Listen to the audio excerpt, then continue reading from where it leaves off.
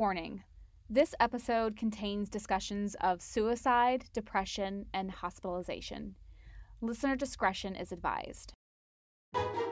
Welcome to the Mother Effer podcast. I'm Beth. And I'm Jessie. We are two moms who are ready to stop being polite and start getting real about this thing called motherhood. Because motherhood is no joke, y'all. So put on your big girl panties, grab a drink, and let's do this thing. Hey guys! Hi everybody. We're so glad that you're back. I'm Jessie Milicevic. I'm Beth Gorey. Thank you for joining us today. We have a special guest. I'm so excited. It's our first interview. Yep, the Mother Effer podcast. Yeah, we're so excited. So our first guest here is a friend of mine. She's a wonderful, wonderful woman called Kelly Durden Posey, and she describes herself as a queer Black mama born in the South, which I love. And she is this fascinating, wonderful woman. She actually was one of the founders of the region's first LGBTQ law center here in Charlotte. She owns a company that's called Inspired Inclusivity Consulting. Is that right, Kel? Yes, that's perfect. Yes. So tell us a little bit about what you do, because what is Inspired Inclusivity Consulting? Right. So Inspired Inclusivity Consulting, and this is my brainchild for all that I've wanted to do for the past few years. It started out with the LGBTQ Law Center, where we literally were doing anything and everything that people who identified as LGBTQ needed, But when that ended, I just wanted to keep doing things. Most importantly, educating people about the LGBTQ community so that they can better serve us. When I started Inspired Inclusivity Consulting, that was a big part of it. I wanted to be able to still work with businesses to help them be more inclusive, but also my little babies, my family have some, they have some things that, inspired me to be a better advocate. And this business is the way that I do that. So neurodiversity has touched my life. Mental health issues have touched my life.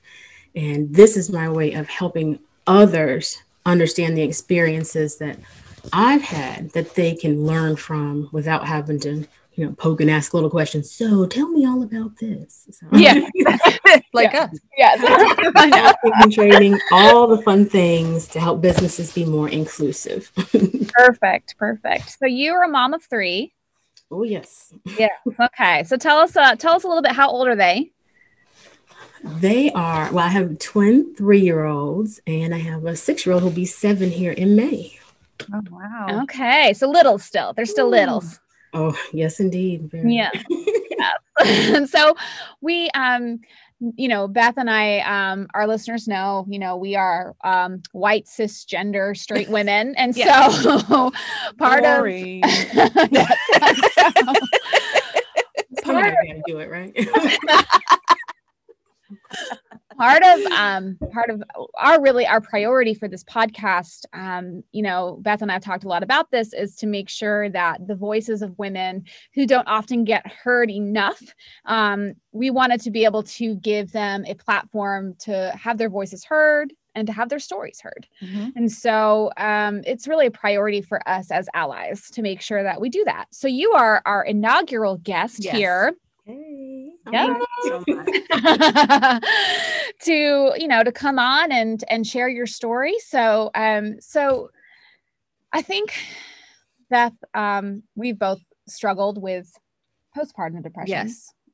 Yes. Okay. So have you definitely did. Tell me a little bit about what you went through. I didn't know I was struggling from postpartum depression until I had my 3rd kid, because the first one I went back to work and I thought that was why I was upset.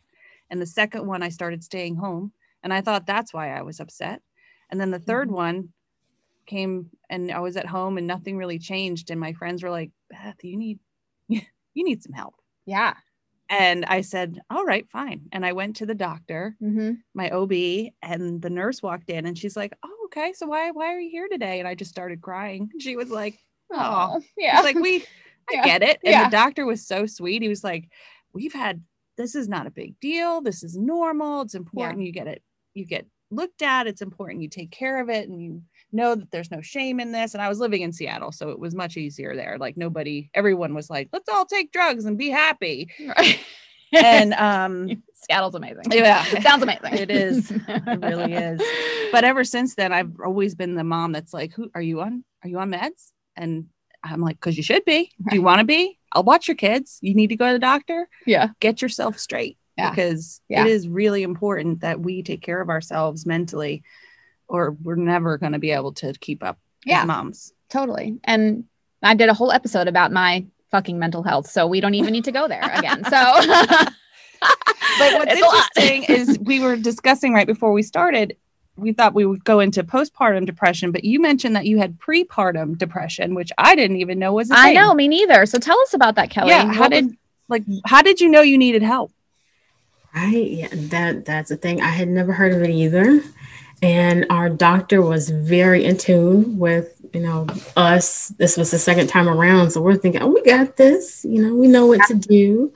No, not at all. And I realized when I literally was crying for, I want to say 3 days straight. And I wouldn't go in the bed with my wife. I just was crying and crying, and I had no understanding of why. And I finally went to the doctor, and he just looked at me and said, "Where is your wife?" And I said, "She's not here. I can't stop crying, and I don't know why." And he said, "Well, first, go get her, talk to her, let her know what's going on. And then let me give you some therapists that you can go to." And as soon as I explored that option, the therapist was like, "Oh yeah, this is prepartum depression. Welcome." And I'm like, "What in the world?" I'm like, "I don't want to be here." I know. No, ma'am. I didn't plan that. So at that point where you were not pregnant yet, or you were pregnant? I was pregnant. Yeah. I want to say I was maybe 4 or 5 months along. And I was used to just kind of bopping around. And I mean, the first pregnancy was night and day from the second one. So the first one was a lot easier. If I wasn't 100% sure I was pregnant the first time, I wouldn't have been sure because nothing happened. I was nauseous. And then I was like, nothing's showing. You're excited with the first one and you don't start showing until you're like 5.5 months. And right. Chubby? No, I promise I'm not just chubby. So not with the second time. I was massive. And of course it was twins. So yes. And your body knows what to do. So it just went in large mode immediately. And I thought that my mind would be the same way. It was not. So it was an adjustment, a big adjustment. So then what kind of treatment did you get? You said you went to a therapist. Did you take medication? Did you just talk it out? How did you get through it? I talked it out with her, and I didn't feel comfortable taking any medication. I am not a medication person to begin with. For the most part. But, all of a sudden it became hard to cope. I was working at a corporate office job, and I was driving 45 minutes to work just to get there every morning. And you have a lot of time to contemplate life on the journey. And, it must have been a bad thing, right? I kind of miss it now, but at the time I was like, oh, I'm thinking about all the things and all the things. Right. And it was overwhelming to think about what it was going to be. Because everyone was telling me, "Oh, you're definitely going to go early. You're going to go early." And anyone who knew me during that time, I swore up and down I was going to go to term. I was like, "Oh yeah, term. Watch me." And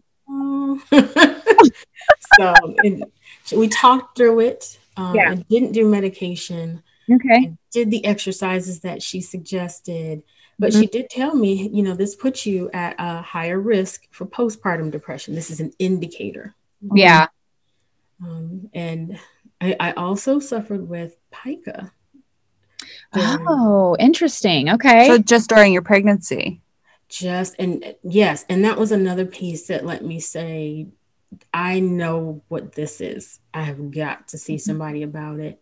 The urge is irresistible, and while you can limit it, I could limit it, but it took having someone say out loud, you know, what you're doing is just a result of this. You've got to stop that. And here are some things that you can do to interrupt that behavior. Yeah. So for those of our listeners who aren't familiar, can you explain what pica is? Pica is the irresistible urge to eat things that are not food. So that was just during your pregnancy? Only during the pregnancy. Wow. When I tell you it immediately disappeared when the babies came out, I had no idea that it would be that.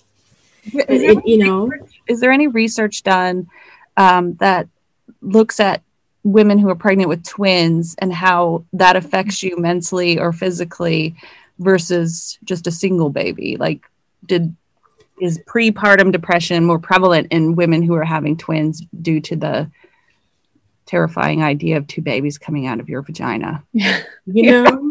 I don't feel like it is. I don't, but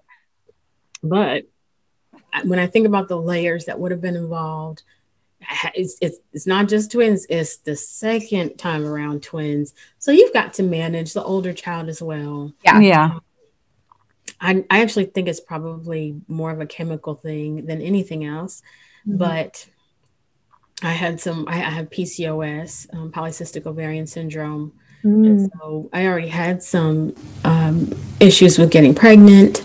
So there may have been a number of things that went into that. I think there's a history of depression and, further back in my family as well.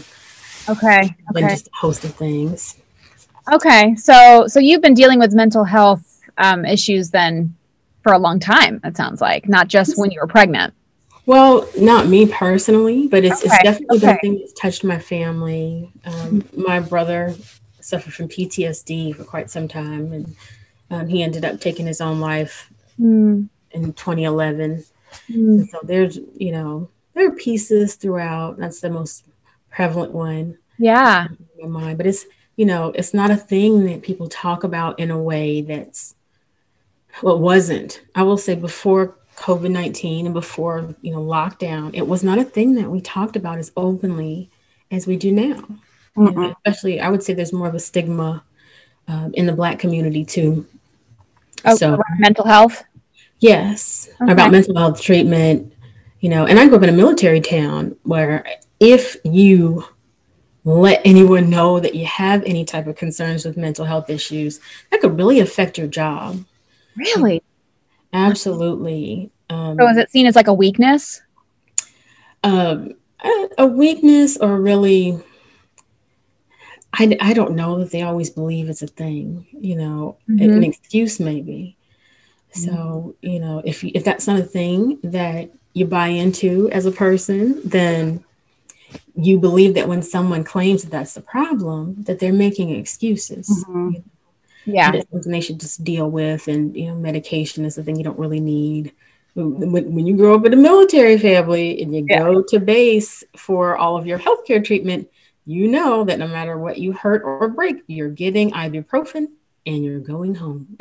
Oh, wow. Okay.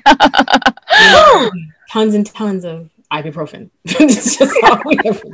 It's like Windex for like yes, put some Windex. That's exactly. Put some Windex on. Yes.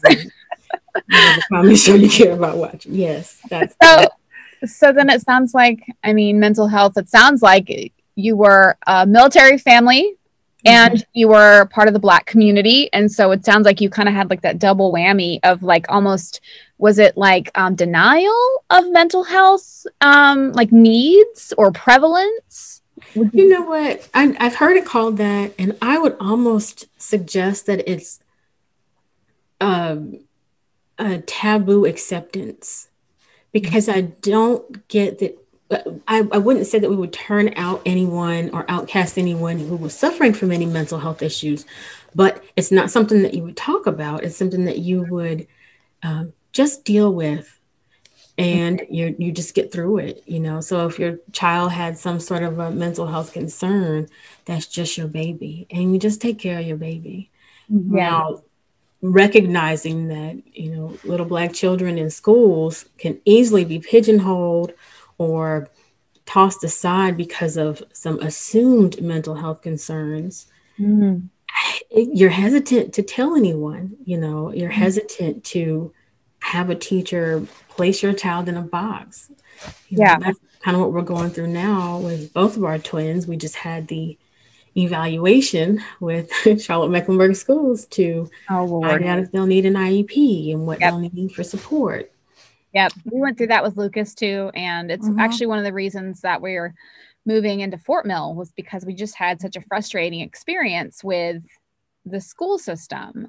And Lucas's disease is so rare that he doesn't fit into one box or another. He doesn't fit in, like, it's not like a clean, okay, well, let's categorize him as this, A, B, and C. And move on with it. And so that's where I was really frustrated, is I just felt like he wasn't getting the tailored attention that he needed.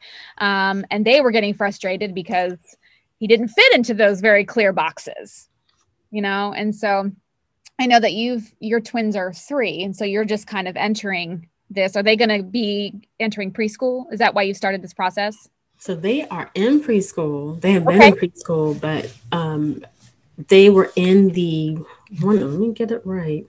It was the early development program. Yeah. The Bright Beginnings. Yes. I believe that's what it's called. And it's up until age 3. Okay.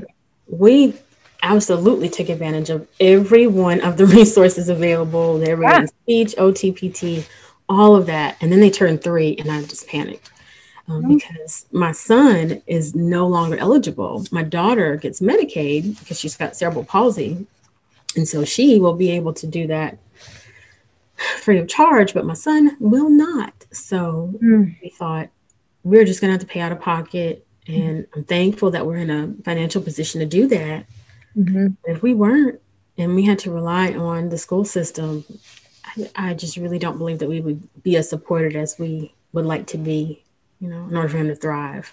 Did you have to get them evaluated at a separate place before the school system would do their evaluation? No, we didn't, but it's only because we were already a part of that early program, and we had a coordinator, and our coordinator had a relationship with CMS, the person that does the evaluations, and she said, "Hey, I've got a few kids that I love to send over. I am happy to send over all their information." Thank goodness for that. They had a heads up about the diagnoses and they could dive in from there. Yeah, I really feel for people who don't have the financial means to get all the testing done, because my son has dyslexia and dysgraphia, and we had to get him tested at an outside facility, which was probably about $3,000. Holy crap. Are you serious? Yeah. $3,000? Yeah. Because the psychological testing was covered by insurance, but the educational portion was not. But then you go bring all their findings to the school. Right. And it's like, our findings are he has dyslexia, dysgraphia, ADHD. And they're like, okay, now we're going to do our own tests. And they never think he's as bad off, quote, bad off as the testing you paid $3,000 for. Lord. And so he's had an IEP for a while, but he also has hearing loss in his right ear.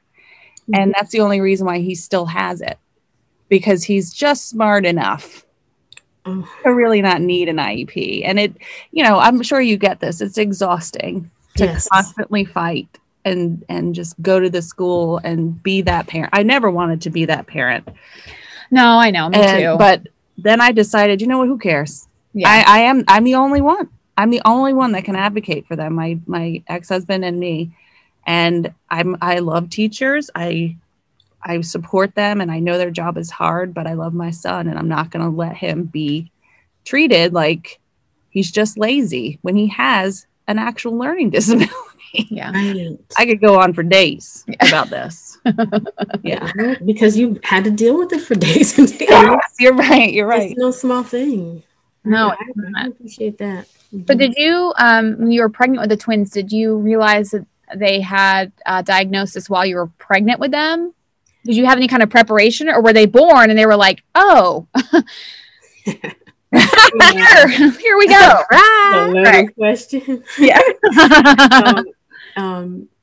I will tell you, I did know that my son was going to have something, but we did not know what. Okay.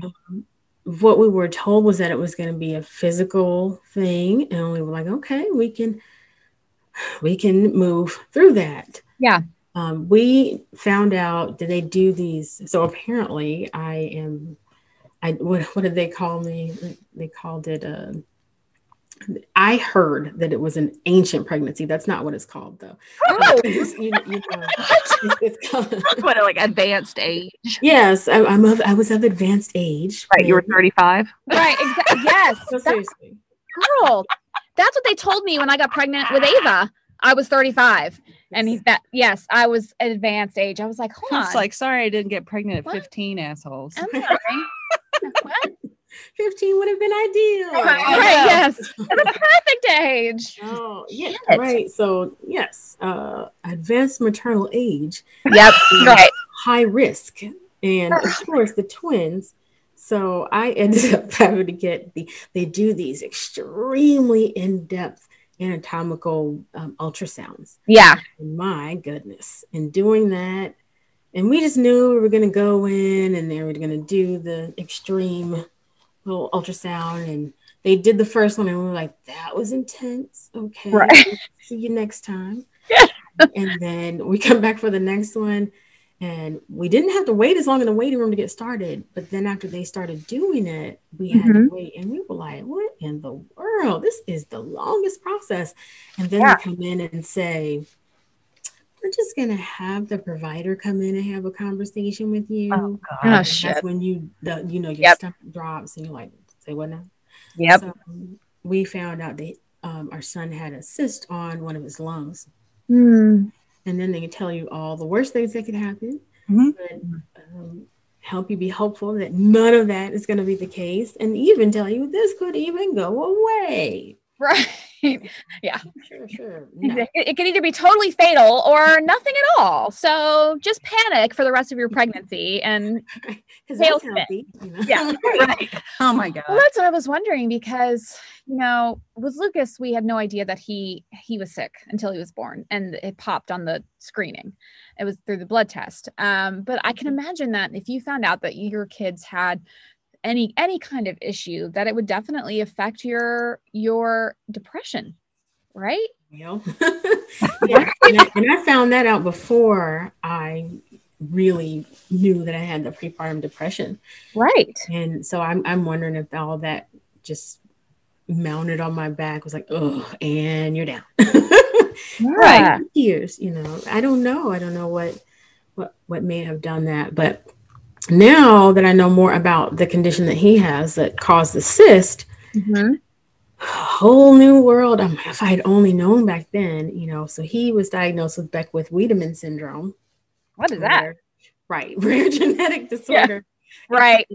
It's an overgrowth syndrome. A syndrome being just kind of a collection of symptoms that show up any kind of way.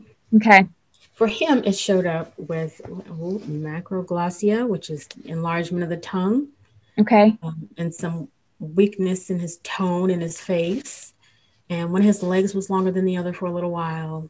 But most terrifyingly, it puts him at a higher risk for a childhood cancer. Oh. Every 3 months, we get an ultrasound and blood work just to make sure that he's not, cancerous. So yeah.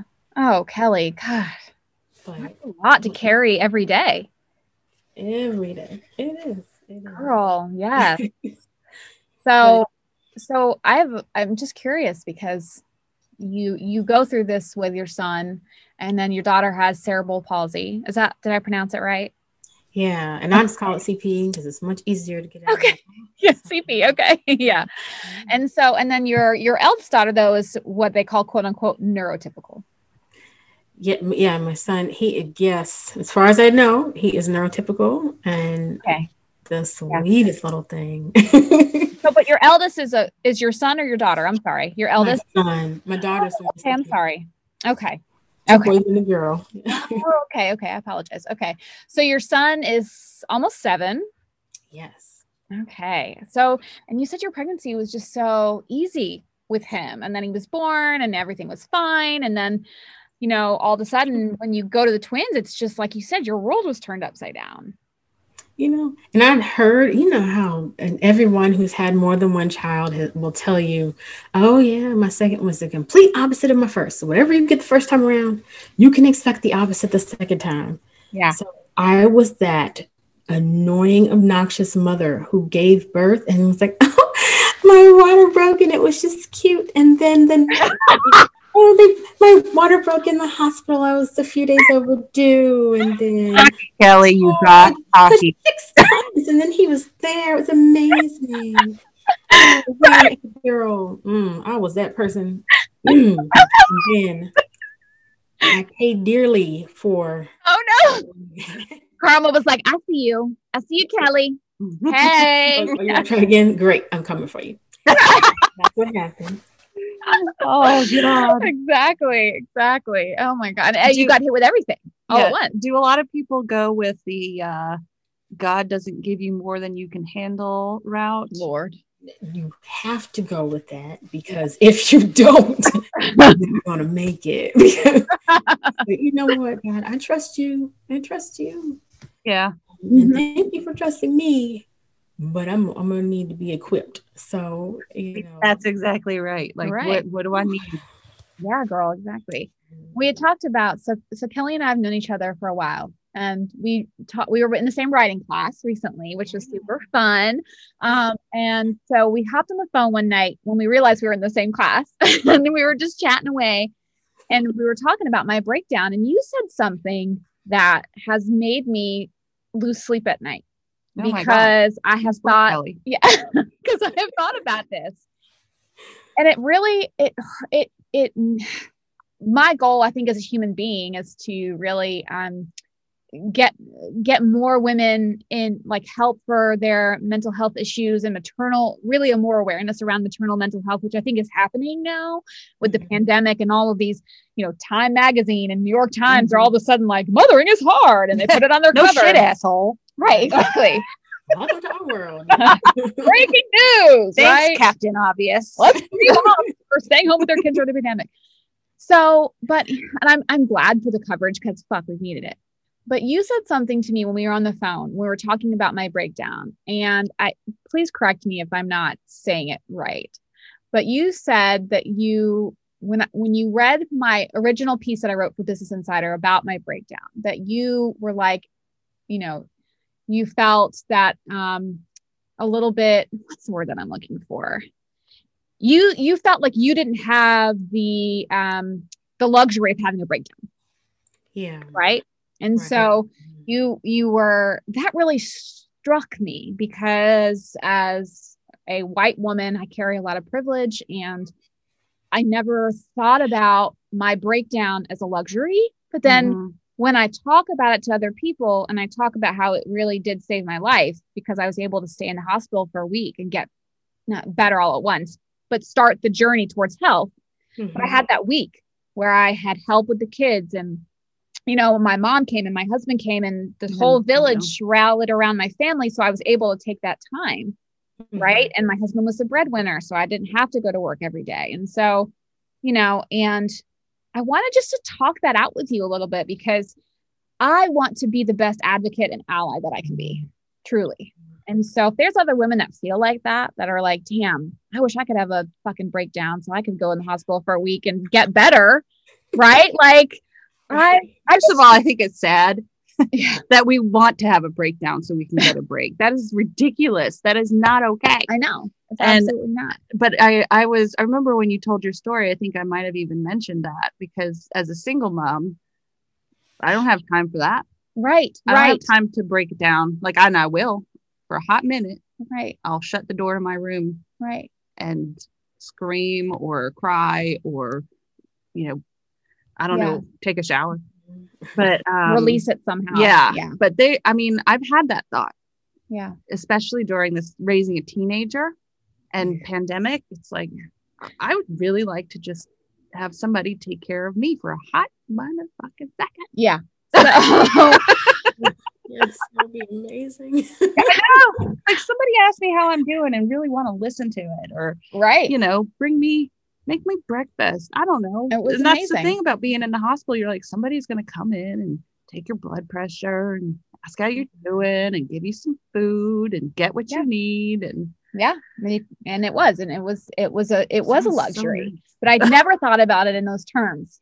And so I just want to make sure that I am being open-minded, and I want to make sure that other women who hear this, that I don't know, that I'm sensitive to other women who, like Beth said, like you said, Kelly, it's just a luxury that not all women can afford. And Kelly, so you have 3 kids. You carried all 3 of your kids. I did. And so you kind of consider yourself like the default parent because you've carried? I wouldn't say that. No, Okay. I wouldn't say that. Okay. My wife is a Black woman too. Mm-hmm. And I'll tell you, she carries just a completely different load than what I carry. Okay. You know, I think in any relationship, there's a natural nurturer, and we complement each other really well. Yeah. We have the same first name. So before, if I do not want anybody to Okay. in third person, but we have the same first name. Yeah. But we couldn't be more different, Mm-hmm. and we need that with these kids because for some things I'm an absolute pushover. For other things, she's the pushover. Yeah. But she has a different type of strength than I have. So when it comes to, I can deal with the daily cooking and cleaning. I can deal with some of the mess that they're going to give them being extra loud. But she's got the type of job where she needs to have a clear head all the time. And the last thing that I need is to think that something that happened here at the house has put her in a place where she can't be mentally prepared for that as well. Yeah. So I try to keep a balance here. Yeah. Because I can do that now. Back now, I would say when I was doing the corporate thing, I couldn't do that. I really couldn't. Yeah. And that's what we talked about, that luxury, right? That you were saying, and so can you just explain to me a little bit about what you meant when you said something, like when you said that, like where did that come from for you? Yeah. So, and first I need to tell you, Jessie, you have been one of the most amazing allies to the LGBTQ community that I've ever met. I really genuinely had to think about, is she an ally? Maybe she's secretly something, and I just because the type of energy that you have to support the LGBTQ community, it doesn't happen every day. Allyship is more than just saying, we cool. It's more that I have seen you in action. I have been just really thankful, as a community member, for your energy. Thank you, Kelly. Girl, you'll make me cry. Look, every time I baby, I cry over everything. Lord. But it's a thing. And this, I don't get to compliment people on that very often. So I'm happy when I can. Thank you. That's exciting to be able to say.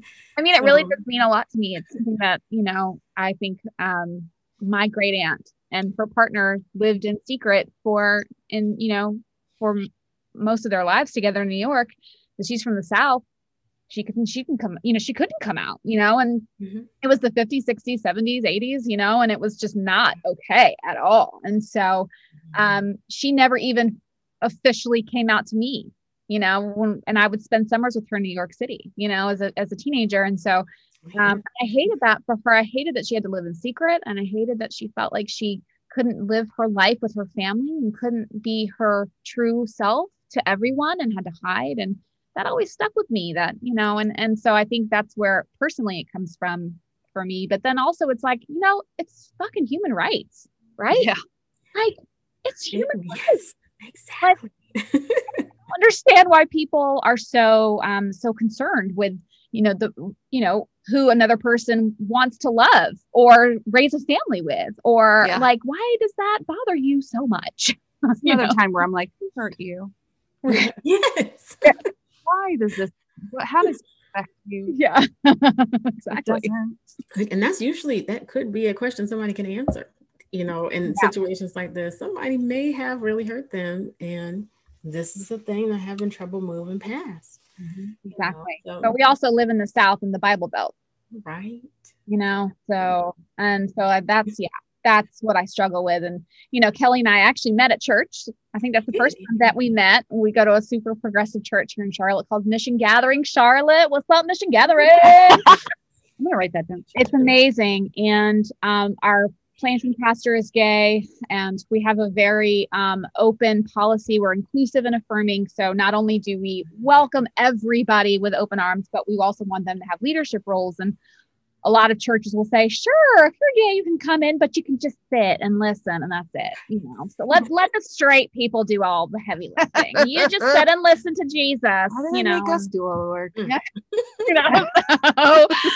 So our church is different in that, they want whoever feels led, by the Holy Spirit and God to lead, do it. It doesn't matter what color you are or what your sexual orientation is or your gender identity is. Right. Yeah. I'm pretty sure Jesus wouldn't care. Right. No. Right. I don't think you would. They would. Some people would have you believe. He ate with the tax guy.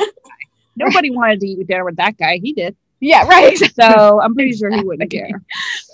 So I'm curious, Kelly, just, in the Black community, do you feel like a lot of women would say that having, the ability to address your mental health issues in whatever way is a luxury?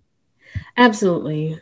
I absolutely would. And, even in thinking about this topic, I asked a few of my friends and I said, I completely understand the struggle. I do. And I read the piece that you wrote at first. I read the second iteration, and I've heard your story, and I just thought, we all want to swerve in traffic at some point, right? Yeah. It's so relatable. That I think that's another reason it's had so much traction is it's very relatable, unfortunately. Yeah. But and that's the thing, unfortunately, that is the caveat, right? Like it's so relatable, unfortunately. And that's where I want to make real change, because moms should not be able to relate to this. Right. We shouldn't bond over our mutual want to swerve into oncoming traffic. Right. Right. True, girl. Yeah. What are you driving when you think about it? I know. But it's a thing where you really do. People don't know what you bring with you when you show up places.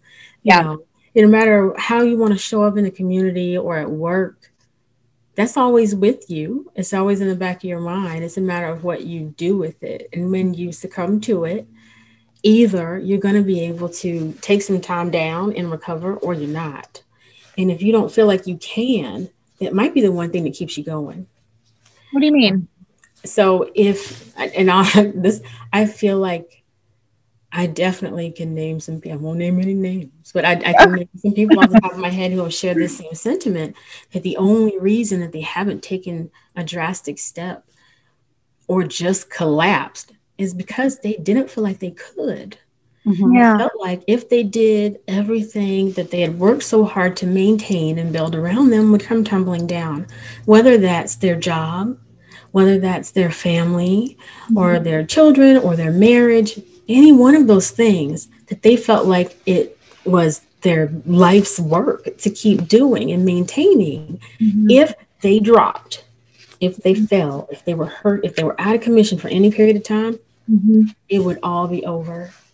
And now, do you think that's true? Or do you think it's just as moms, that's what we feel? We always feel that we are spinning all the plates. Right. I'll be honest with you. For Black moms, I think it is true. Okay. And I don't know if you ever watched Scandal. Back when I love Scandal. Yes. Olivia Pope. Yes. Okay. When her daddy, when Papa Pope told her, you have got to be better and stronger than ever. You've got to be twice as good. Mm-hmm. We all have that discussion. Every single one of us has that with our parents, whether it's our mom or our dad or both. We all have it. Yeah. I've had it with my kids. My parents had it with me. It's a thing. And we know that if you're working twice as hard to be just as good and be viewed just as good, if you break down at any time, you could really lose that. People expect us to fail. Mm-hmm. And I think it's an unconscious bias thing where the media has shown so many struggling single Black mothers, you kind of expect that's what we're going to be. You know, I have 3 kids. That's a lot. You know, if you see me with all 3 of my kids, I might be struggling, but that doesn't mean I don't have things under control. Yeah. But I know that if people don't know me and they don't know what all is going on, they're judging me anytime I take them anywhere, you know. So it's more a result of how society views us. And then that the added layer of any type of neurodiversity or mental health issues that we might bring, that may be convincing us that, you can't do this. You know, everything wants you to fail at this. And then we've got to fight against that too. So almost exactly a year ago, I was diagnosed with ADHD. Oh my gosh, I have that too. Welcome. So debilitating. It is. It's shiny. Yeah. Oh, look. Oh, look. You know, but you really actually can't stop. You know, you don't have the ability to say, you know. Yeah. I mean, that's just how it is. You're right. Yeah. And what I realized is that all the Black women that I'm not even going to say Black. I'm going to say all the women of color, because I can name a few that are not Black. Yeah. All the women of color that I know and respect and talk to on a regular basis, because for me, a regular basis means monthly. Right. We're moms. We ain't got time for regular basis. Yeah. Right. No. We all have ADHD. Every single one of us. Wow. And when I finally realized, they're like, oh, yeah, me too. I'm pretty sure. Or they were like, I don't have that. And I was like, do you have all these things in common with me? And they're like, oh, yeah. Yep. Magically, it's revealed. I don't know if this is the case with you, but when you get diagnosed with ADHD, it's almost the doctor usually will tell you this is why you're depressed, because you feel like you can't accomplish anything. You make a list of things to do and everything's number 1 on the list. Oh, regardless of where you place it. And so it's so overwhelming. You're like, I'm just going to binge watch Scandal. It is. The or lack of executive functioning, like that planning piece. You can't go 1, 2, 3, 4 in terms of priority. You just go 1. Yeah. Everything needs to be 1. Yes. And when you have kids, when you have 2 boys that also have ADD, and I have ADD, it's ridiculous doing it's like a circus. Schoolwork. Because I'm like, just write it out, just write it out. And then I'm like, I'm done helping you. It's so annoying. Yeah. And they're, it's like, here's what you need to do. And then they won't do it because they have ADD. And then I have ADD trying to help them. Because I'm like, I already did this. Lord. I'm already exhausted. I told you what you needed to do. My part's over. Yeah. So when I finish writing this article I'm working on for Yes. I am writing an article on this for a journal because I just did a pitch and they've asked for me to go ahead and write it. But this is a thing. Yeah. How are you going to ask somebody who has ADHD to help a child with virtual learning and convince them that this is a thing they should be doing? But you can't do that. I can't do it. No, girl. I'm not going to set the example. I'm trying to tell him not to fidget. I have a row of little fidgety items in front of my computer for when I'm sitting on a 30-minute anything. Right. I'm like, don't watch TV while you do your schoolwork. I can't not have the TV on. Yes. It's like its own little world that keeps me focused. But for them, I'm like, oh, that's not a good idea. I totally agree with you. I do my best work when I sit on the couch with my laptop in my lap and the TV's on in the background. Yeah, I feel like I am in 10th grade and 8th grade because I need to be with them. And I am with them. Sometimes I'm like, what is this horse shit? What is this? What are we learning? I'll try to. And then I'm trying to learn what the teacher, I'm just like, I know what she's teaching. But can I mimic her teaching style in a way that won't confuse the mess out of my poor child? Right, exactly. On that. Yeah, because they changed math. Screw math. Yes. So it's like the basic, like how to add and subtract is totally different. And so it's like the basic fundamentals that should be the easiest. I'm like, how did you do that? What is this? Blocks? Yeah, look, do it in Spanish because my son is in Spanish immersion. Oh, Lord, no. sounds right. Oh, Lord. Oh, my God, Kelly. No puedes hablar en español, no puedes ayudar. Okay. Wow, that was impressive. Kelly. Okay, wait, now I majored in Spanish and English in undergrad. Okay. I see that. That was a really long time ago, y'all. That was not recent. So a long time ago. Oh my God. I'm learning all the Spanish over again. I'm learning all the math newly because this is the math, you know. He's not carrying the one. He's doing decenas y unidades, and I'm just looking like, okay, that's 10, right? And yeah, Alexa. Right. What's Spanish for addition, right? Okay, use it in a sentence, Alexa. Right. And then I'm like, don't use Alexa for your schoolwork. I am the only one doing this.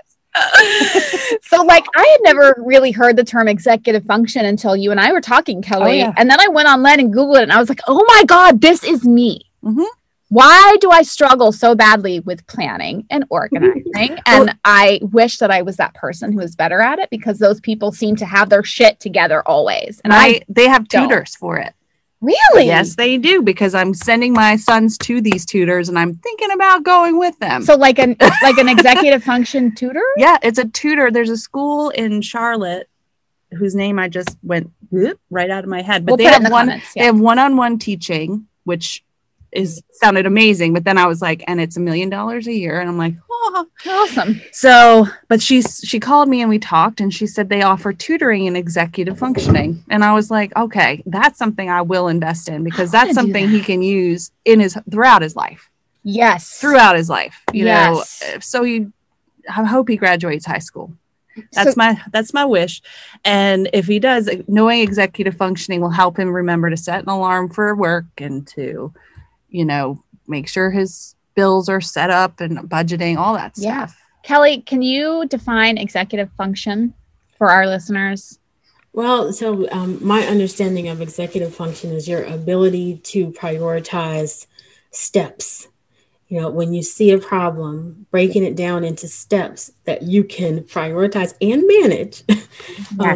For people who have ADHD, often that ability is not as fine-tuned as it should be. Mm-hmm. And so for small things that don't require a lot of steps, you might be able to jump in and handle it. But for the most part, if you've got to plan any part of it, you can't just say, well, this is clearly the thing that needs to get done first. And so you kind of freeze. And it's much easier to pull out your phone and, you know. Yeah. Like whenever I'm working and I have a browser open, I have like 50 tabs open because I'm constantly like going back and forth between them all. And stressing my husband. Oh, look at you. Tell me more. I think another buzzword is interrupt driven. A lot of people with ADHD and ADD are not interrupt driven. You interrupt me, I'm out. Like I can't remember what I was doing. I go to a different task. I can't start and finish something if I'm interrupted, which as a mom is impossible. The mom working from home with a child in the next room that's doing virtual learning. Right. In Spanish. Right. And everything that is interrupting you, every time you're interrupted, you literally have to start over. Mm-hmm. And nothing gets done. And no one understands why if you were at home all day, nothing got done. Right. It's like, oh, what'd you do all day? Are you serious? We're going to have this conversation? I hate that conversation. Oh my God. Let me just you know, I kept our children alive. Goodbye. Yeah, exactly. But and then to see other people who don't seem as exhausted doing just the general day-to-day things is frustrating, you know. Yes. But if you have had any negative experience with medication, or if you recognize the stigma associated with neurodiversity, you don't want to deal with, you know, you don't want to do all the things that could really be helpful or take the time to experiment with those things until you find the thing that works for you. So that's a challenge, you know, and most of the people that I know that have ADHD are not being treated for it in any way. You know, they've known for quite some time. It's a thing that they deal with. So there are a ton of holistic ways to address some of the pieces that might show up. Yeah. And I'd been apparently managing for 39 years. And I thought, because it's a thing that you either have or you don't. It's not a thing that you develop. Mm-hmm. Now, the symptoms may develop and become a little harder to control. And that's what happened with me. Mm. The more balls you have in the air that you're juggling, the harder it is to maintain them. And that's when it showed up, and you just can't do anything. So diagnosis was a huge positive step for me. Great. It opened this world, and that's a positive story that I'm able to share. But I know so many people who don't have that same positive story and are just using whatever they can to try and maintain. So shout out to those still in the struggle. And even when you do have medication, there's still many struggles. Mm-hmm. Oh yeah. Medication always a thing that's with you. No, not at all. Not at all. Well, how do you cope every day? Do you take medication? Do you have things that you do every day? Okay. Yeah. First of all, the medication is the business. So and it definitely helps. And the thing that you'll hear people concerned with is that they don't want to be a zombie. They want to be able to be themselves. Right. And that is definitely a concern. Yeah. But that is a thing that you should try to work out with your healthcare professional, And this is something that, of course, you need to see a psychiatrist for, because it does require a diagnosis and a prescription. But if you get the right one who listens to you, because that's another piece, please know that women of color are often dismissed when they share some of the concerns they have. I did have a close friend who I told her, I said, hey, this is the thing I have. Mm-hmm. Do you think you may have it too? And she said, wow, I really do. All of those things have the same concerns. And she went to her doctor, and the doctor was like, but you've been living with it this long. You're good, right? Oh, it's gross. The thought that because you have been able to scrape by, bootstrap your way. Yep, exactly. I mean, would you say that to a kid that you just found out at 16 has ADD? Would you be like, well, you made it this far, let's not even bother to try and fix it? Right. No, please know that that gets often dismissed as you'll outgrow it. What? You don't. And I would love to believe that what they mean by that is that you'll adjust in a way that helps you still be successful. I'm going to read between the lines and say that's what that really means. And it's true. You do that. It's like with any dyslexia, the learning. My son, we had no idea he couldn't hear, had dyslexia, none of this stuff until he was in kindergarten, because he had just figured out ways to figure out what was going on around him. To cope with the world around him. And that's impressive to me, but I'm also like, now let's get you a hearing aid and let's get you services. And I wouldn't say, well, you made it to kindergarten, you might as well just see what you can do. Right. Good luck. Keep going. Right. That's not right. No. So what is the article? What magazine are you writing for? Yeah. Just so we can, I want to read it. It's called On Guard, and it's actually an Australian publication. Right? Oh, okay. Talk about disability and human rights internationally. So, look, I'm saying this out loud because I'm going to speak it into existence, but I'm also going to stay prayed up and keep my fingers crossed. Yes. This is something I'm really excited to write about. Yes. The struggle of being a parent who has ADHD, but adjusting to this, virtual reality for our children. Right. To make that a meaningful thing for them and still help them thrive, because and my son was in kindergarten when this pandemic started. He's not the child that you can say, go ahead and read all that and let me know how it goes. He needs that constant. He's learning to read in 2 languages. So it's amazing. The thought that this might be okay. Just, come on now. Right. Girl. Well, Kelly, we are going to wrap things up here with you. You have just been incredibly inspiring. A delight. And amazing. And girl, you're a tower of strength. Yes. Well, I do. I love the podcast. I've loved learning about both of you. I did, of course, listen to all. Just I feel like I was all in your business. Okay, we lay our business out there. Yeah, so it's all right. I need people to know it's okay to be weird. Yeah. You know. Yeah. This and what I'm hope you're telling people is that this is normal. This Right. is reality. That thing that you heard before, that wasn't real. This is real. Exactly. Yeah. You know. You see those moms out there on social media who are pretending like their lives are perfect. No, that shit ain't real. Sorry. Keep scrolling down, girl. Don't look at that. Don't compare. Yeah, don't compare. That's the thing. Mm-mm. I wasn't even comparing. I was like, I'm not even gonna try with that. I know. But Exactly. Bye. Do a shameless plug for my business just because I know I don't want people to have to struggle with this in their business as well. Yeah. Because if you don't know about neurodiversity, if you never heard about the way that shows up at work, or the way mental health issues show up at work, you cannot be your full self if you're trying to leave that at home. Yes. And so business owners in supporting their staff and making sure that their staff are whole, spending so many hours in the office every day. One thing they can do is consult with someone who actually knows what these struggles are, right? Yeah. And that's what I do, and do you go into companies and do you ever talk about, how to support moms? Absolutely. That's amazing. Because that's where I've always struggled with working that outside should the be home. like mandatory. Right. It really should. But when people think of diversity, equity, and inclusion, the first thing they think of is, well, we have enough Black people here. So we're good. Oh, God. We check the box. Right. So I like to expand the thinking of diversity outside the color realm.